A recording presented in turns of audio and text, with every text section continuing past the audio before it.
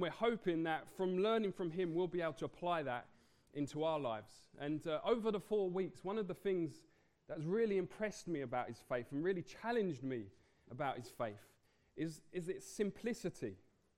He had a really simple faith. The way Abraham thought about things was a bit like this.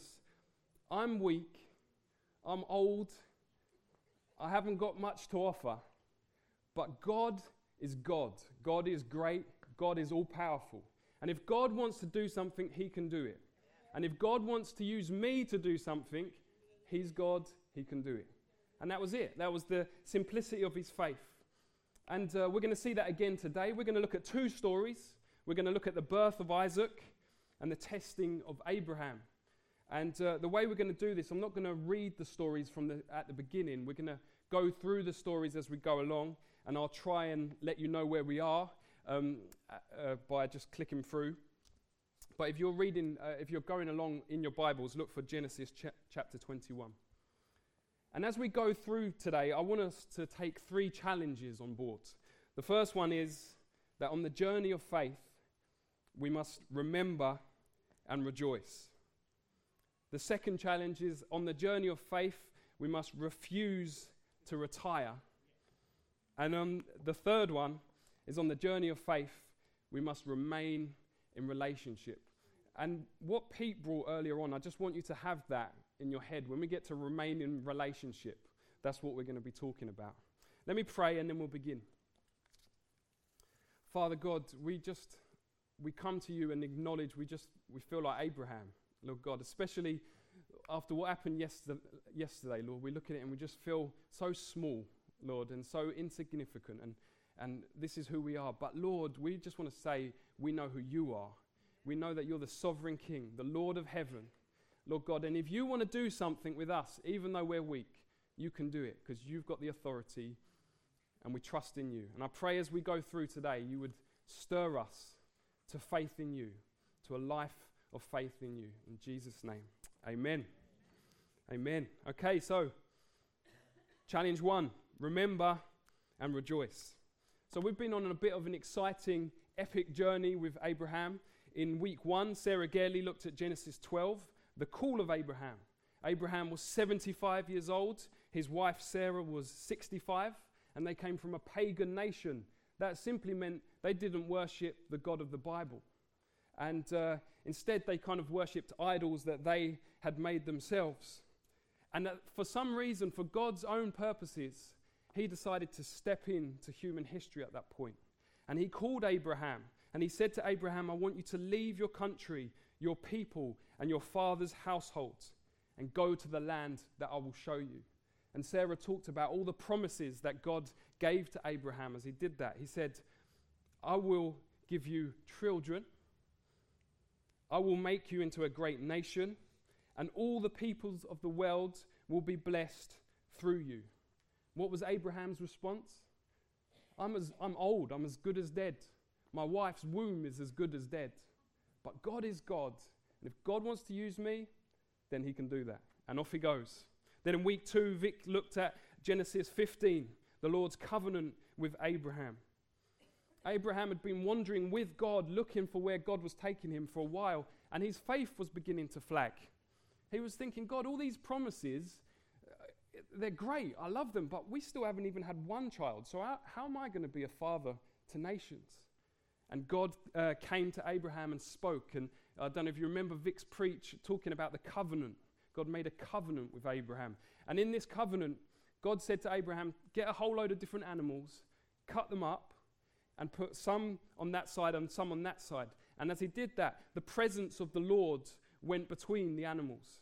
And at that point, God was making a covenant with Abraham to say, everything I've promised, I will do. A covenant's like a promise, but kind of bigger and grander in that sense. It's a bit like when you get married. Some people, there's a couple of couples in our church getting married over the next few months, which is really exciting. At the moment they're engaged, they've made a promise to each other. And then when they get married on their wedding day, they're going to make solemn vows before the church, before God, to each other. And that's a covenant they're making. So God's doing an extra special promise. Then last week, Dave looked at Genesis 16. And Abraham's now 65 and his wife Sarah is 75. And 10 years have gone since God originally gave the promise. And their faith is flagging again. This time, Abraham doesn't go to God to ask, what should I do? Or can you reaffirm the promise? Instead, he talks to his wife and they say, well, maybe, Abraham, maybe the promise was for you and it wasn't for Sarah. And so they decide that Abraham would go and sleep with her maid, Hagar, and she gave birth to a son. But Dave's point was that wasn't God's plan.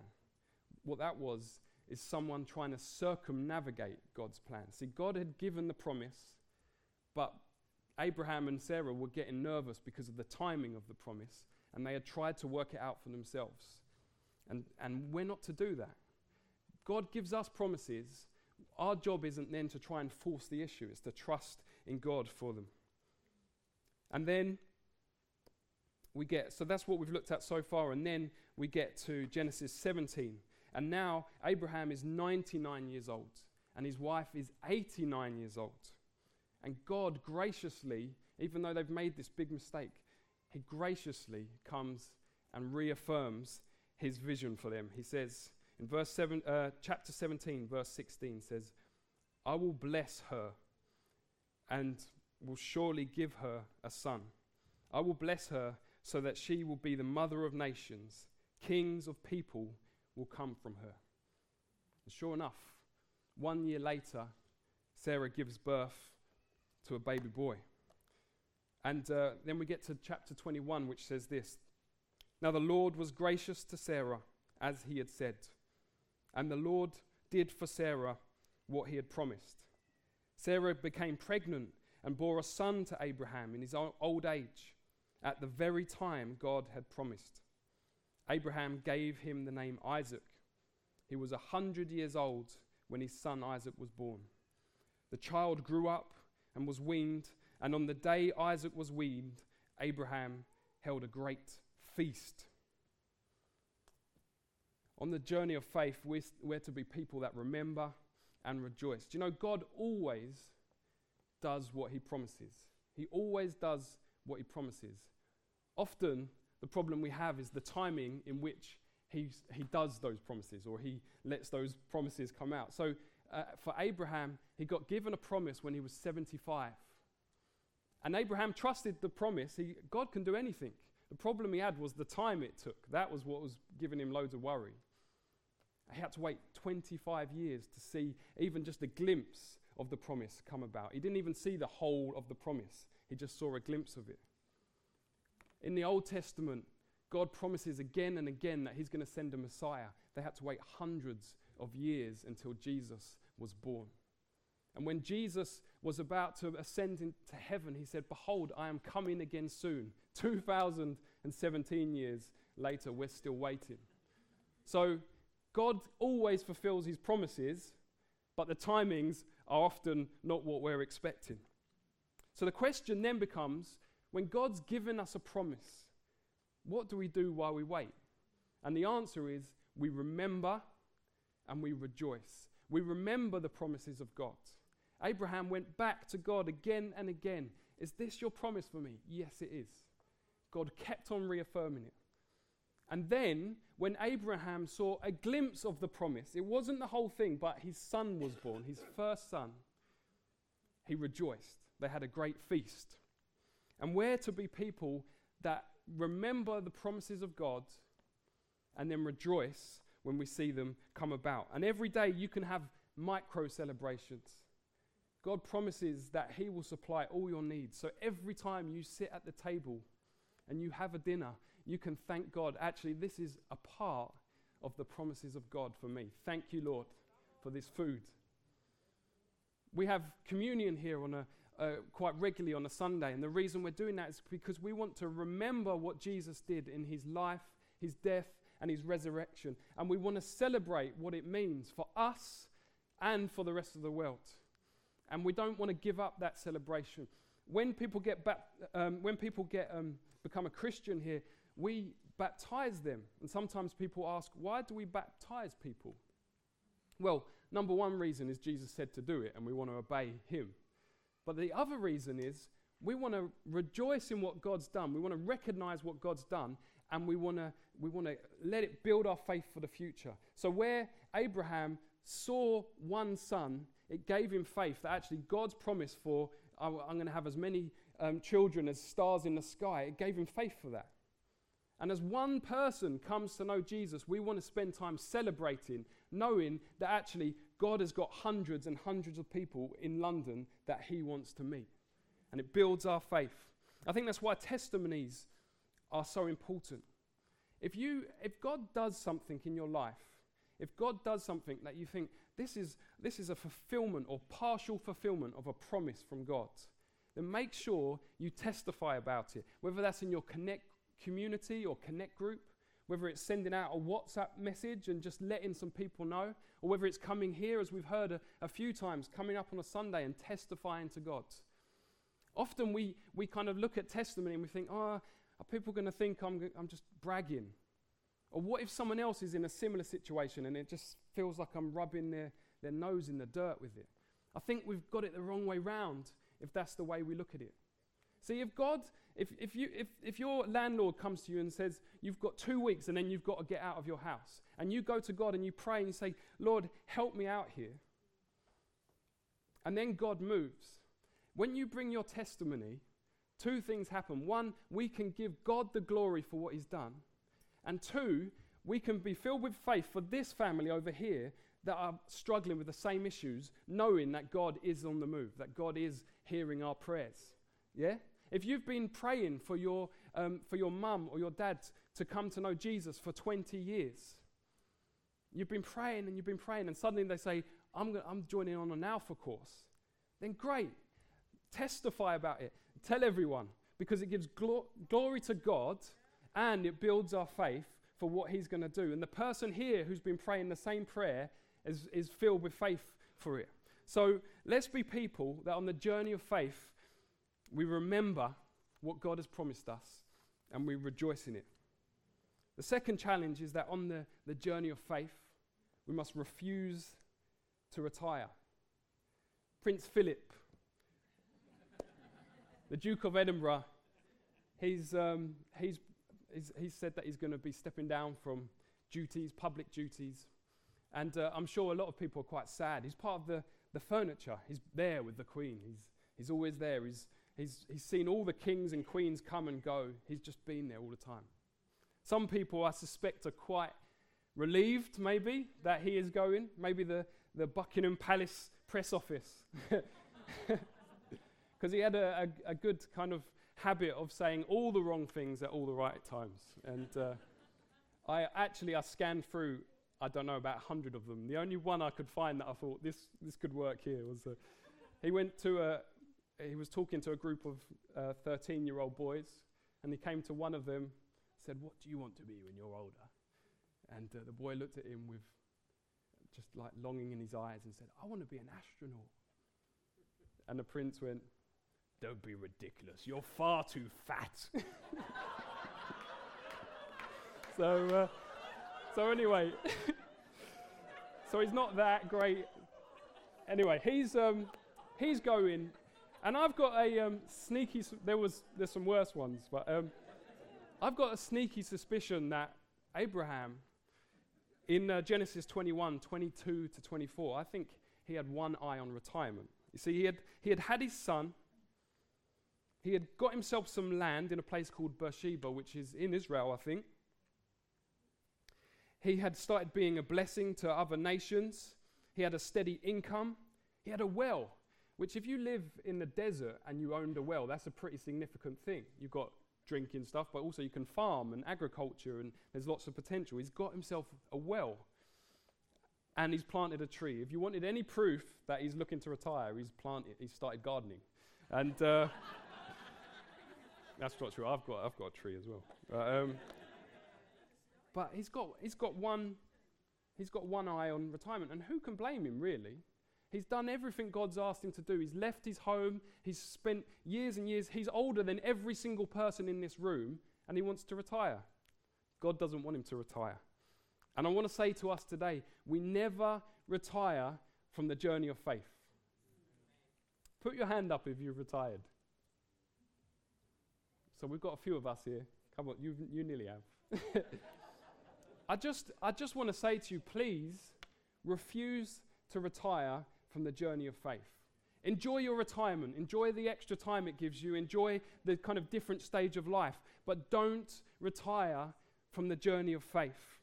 Because God has got so much more to use you for. There is so much more kingdom work for you to achieve between now and the day you meet your Maker. So please refuse to retire. Let me give you 3 ways, if you've retired, that you can carry on the journey of faith. First of all, you can pray. We know as a church, there was a group of old ladies that used to pray for years and years and years, and we really value what they put in. Even today, not everyone in this group is retired, but every Wednesday a group of ladies meet and they pray, and they pray, and they pray. And one of the last functions most people lose is the kind of ability to pray. We can, it might be that we stop eating and all of that kind of stuff, but we can carry on praying to God until the last moment, so don't stop praying. The second one is you can serve, and I just wanted to say thank you to everyone who is retired but continues to serve on a Sunday or places like Fab Fridays or Food Bank. I know it is vital that you guys are serving the church. It's important, and we want to encourage that. And if you're not serving, if you're retired and you're not serving, please come and talk to me afterwards. I bet I can find an amazing place for you to come and serve. And then finally, and possibly joint most importantly, I don't know, is that you can teach. You can teach us. See, you've got a unique perspective on faith. See, for our generation, we've got a few stories of faith and then lots of theory. But for your generation, you've got loads of stories of faith and probably not very much theory. And you've got so much to teach us about how when you were going through situations, this is how God dealt with you, or this is how God helped you through it. And then that can fill us with faith. I've got a great example of this. The other day we had a Connect Community. It was a community. And Tom Still was doing a talk on anxiety. We're going to 3 sites soon as a church, and he did a talk on when we feel anxious about going to 3 sites. And afterwards, some people were really beautifully honest, and someone said, I'm worried I'm going to not see my friends as much, I'm not going to see family, and I'm just going to miss people. It might not feel the same. And I'm leading the Rotherhithe site. So I'm thinking, oh man, I've got to say something like that will fill us with faith, something that will get us going, something that will get people wanting to stand up and singing songs of victory. And I was trying to think of what I could say, and thankfully I didn't have to say anything, because John and Sue Wood said something. Said something far better than I could ever say. They said, as a church, we went through something like this 30 years ago, where the decision was made that this church, Drummond Road Baptist, were going to join with 2 other places. And we were full of anxiety. What if we don't get on with the people that we're going to be meeting with? What if our theology is different? And they said, but I wouldn't have changed it for the world, because look what God did through that move. You see? And I wanted to stand up and start singing songs at that moment. You can give us something that I can't and that the younger generation can't. So please, if you're old, refuse to retire from the journey of faith. But then I also want to talk to some people that may have taken early retirement. If you're honest, you've got no intention of stopping working for 10, 20, 30 years. But if you're honest with yourself, you're happy with your spiritual state and you don't really want God moving you on from it. Perhaps very practically, as Pete was talking about earlier, really, you've got your home, you're happy with your flat or your house. Maybe you've got some family that you're pretty pleased with that. Income could always be a bit better, but that's fine. Maybe you've got a tree in the garden. And these are all good things, but please refuse to retire. Don't close your ears to God, because he might well want to do something with you. Keep your ears open. We've got a great example of this in Sharo and Lex. Sharo came to the youth group when he was about 16, 17 years ago. He gave his life to Jesus. He had come from a completely non-church background, gave his life to Jesus. A few years later, got married, got himself a great job. They both had really good jobs, had 2 beautiful children, had a house. It was a bit of a chaotic house, but he had a house. It had a tree in the garden.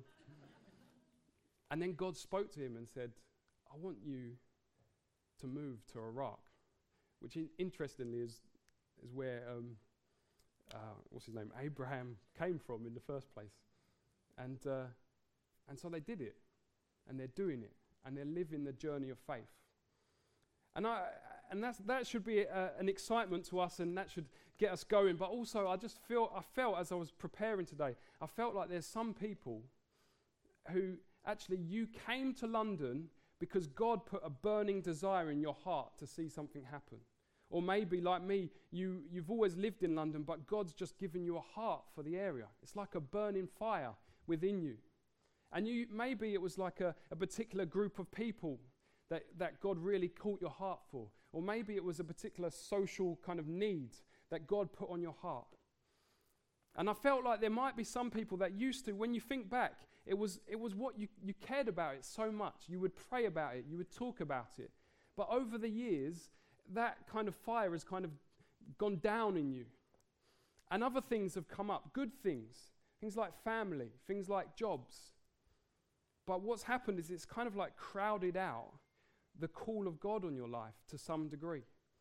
Now, I'm not saying that all this stuff is bad stuff, but it can consume us so that we miss the vision of what God's got for our lives. And I felt like God just want to say to us today, rekindle some of those visions. If God put something in your heart years ago, maybe you got a bit despondent because it didn't happen in the kind of time frame you were expecting it to happen. But God would say, no, I put that on your heart. He wants to reaffirm that vision in you and to kind of stoke it up again.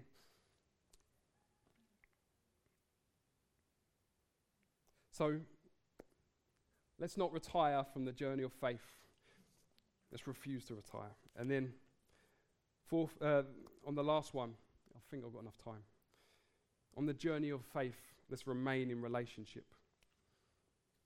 Genesis 22, I'm just going to tell the story, and then I've only got one point that I want to give from it. It's the story of Abraham being asked by God to sacrifice his one and only son, Isaac. So he'd been in that land for a number of years, and then suddenly he hears the voice of God. His ears were open. He heard the voice of God call him, Abraham. And Abraham says, yes, Lord, I'm listening. And God says, I want you to take your son, your only son, who you love, Isaac, and go and sacrifice him in the region of Moriah, in the place that I will show you. So early the next morning, Abraham got up, loaded his donkey. He took 2 servants and Isaac with him, and they went on a journey for 3 days. It was about 50 miles, but on rough terrain. And when they approached the place that God had called him to, Abraham said to the servants, you wait here. Myself and the boy are going to go and do the sacrifice, and we'll be back with you in a couple of days. Abraham took the fire, Isaac took the wood. As they walked along, Isaac said, I can see the fire and I know the wood, but where's the lamb for the sacrifice? And Abraham said, God will provide. They carried on walking, and they got to the place, and they made an altar to the Lord. And then Abraham binds his son Isaac up and puts him on the altar. And then he takes a knife and he lifts it above his head. And he's about to strike down when he hears a voice that says, do not lay a hand on the boy. God said, do not do anything to him. Now I know that you fear God, because you have not withheld from me your son, your only son. Abraham looked up, and there in the thickets there was a ram with its horns caught. So he went over and took the ram and sacrificed it as a burnt offering in place of his son. Then the Lord said, I swear by myself, declares the Lord, that because you have done this and have not withheld your son, your only son, I will surely bless you and make your descendants as numerous as the stars in the sky and the sand on the seashore. Your descendants will take possessions of cities and enemies, and through your offspring all the nations of the earth will be blessed, because you have obeyed me. Now, I only want to make one point about this, but before I do that, I just want to put a little side note in. Some of you might be thinking, is God here? Is he advocating like child sacrifice? And I don't think he is. I really don't think he is. In fact, I think he's doing the opposite.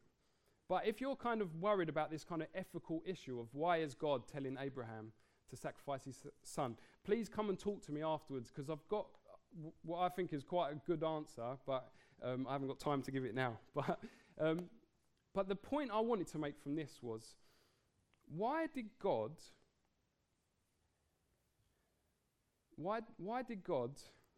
ask Abraham to do such a hard thing right at the end of his life? See, Abraham had done everything God had asked him. Leave your home, okay. Follow me. He lived his life in a tent. Do everything I tell you to do. Abraham did it. So why at the end does God give him such a horrific test? And I think the answer is this. On the journey of faith, our love for God can easily get overtaken by our love for the things that God gives us. Our life starts and it's like, maybe you remember it. The day you came to know Jesus, Lord, I am amazed by you. I'm in love with you. I'm in awe of you. I love, maybe you remember a time you loved spending time in the presence of God. You loved getting into his word and trying to understand what he's saying. You would listen to him. You would speak to him. There was a strong relationship. But the thing is, over time, sometimes the things that God gives us, the good things that God gives us, start taking all our energies in a different way. And so we, our emotional energy, our time, our concentration goes on the good things that God has given us, and all of a sudden we realize we've neglected our relationship with God. And the most important thing to Abraham was Isaac, because it represented the promise that God had given. And so God's question is, what's more important to you, Isaac? Is it me? Is it my love? Is it our relationship with me? Or is it the things that I give you? And I think for us, the question has got to be, what is more important to us? Is it God, or is it the things that God gives us? And actually, I want to make sure I'm remaining in relationship with God. And to finish this whole thing, God doesn't primarily show us his love by the things that he gives us, a bit like Pete was saying earlier. Primarily, he doesn't. It's not by giving us all this stuff, and that's good stuff. The primary way that God shows his love for us is by the one he gave us, Jesus Christ, the Son, in whom he was well pleased. He gave his Son, Jesus, so that we could know relationship again with the Father. And so the whole point of everything is not, God, give us this stuff. It's give me you. Give us a relationship with you. And on the journey of faith, the most important thing we can hold on to is that it's about getting a relationship with God and maintaining a relationship with God and seeing many more people come to have a relationship with God. So we've come to the end. Faith for the journey. On the journey of faith, let's be people that remember and rejoice. Bring your testimonies. Let God be glorified and let our faith be built up. Refuse to retire. God's got so much more to do with you. He's got so much more if you're willing to be used by him. And then finally, remain in relationship. Don't get so consumed about the good things God gives you, that you miss the main point, which is that we have a relationship with Jesus Christ. Amen? Amen. Amen.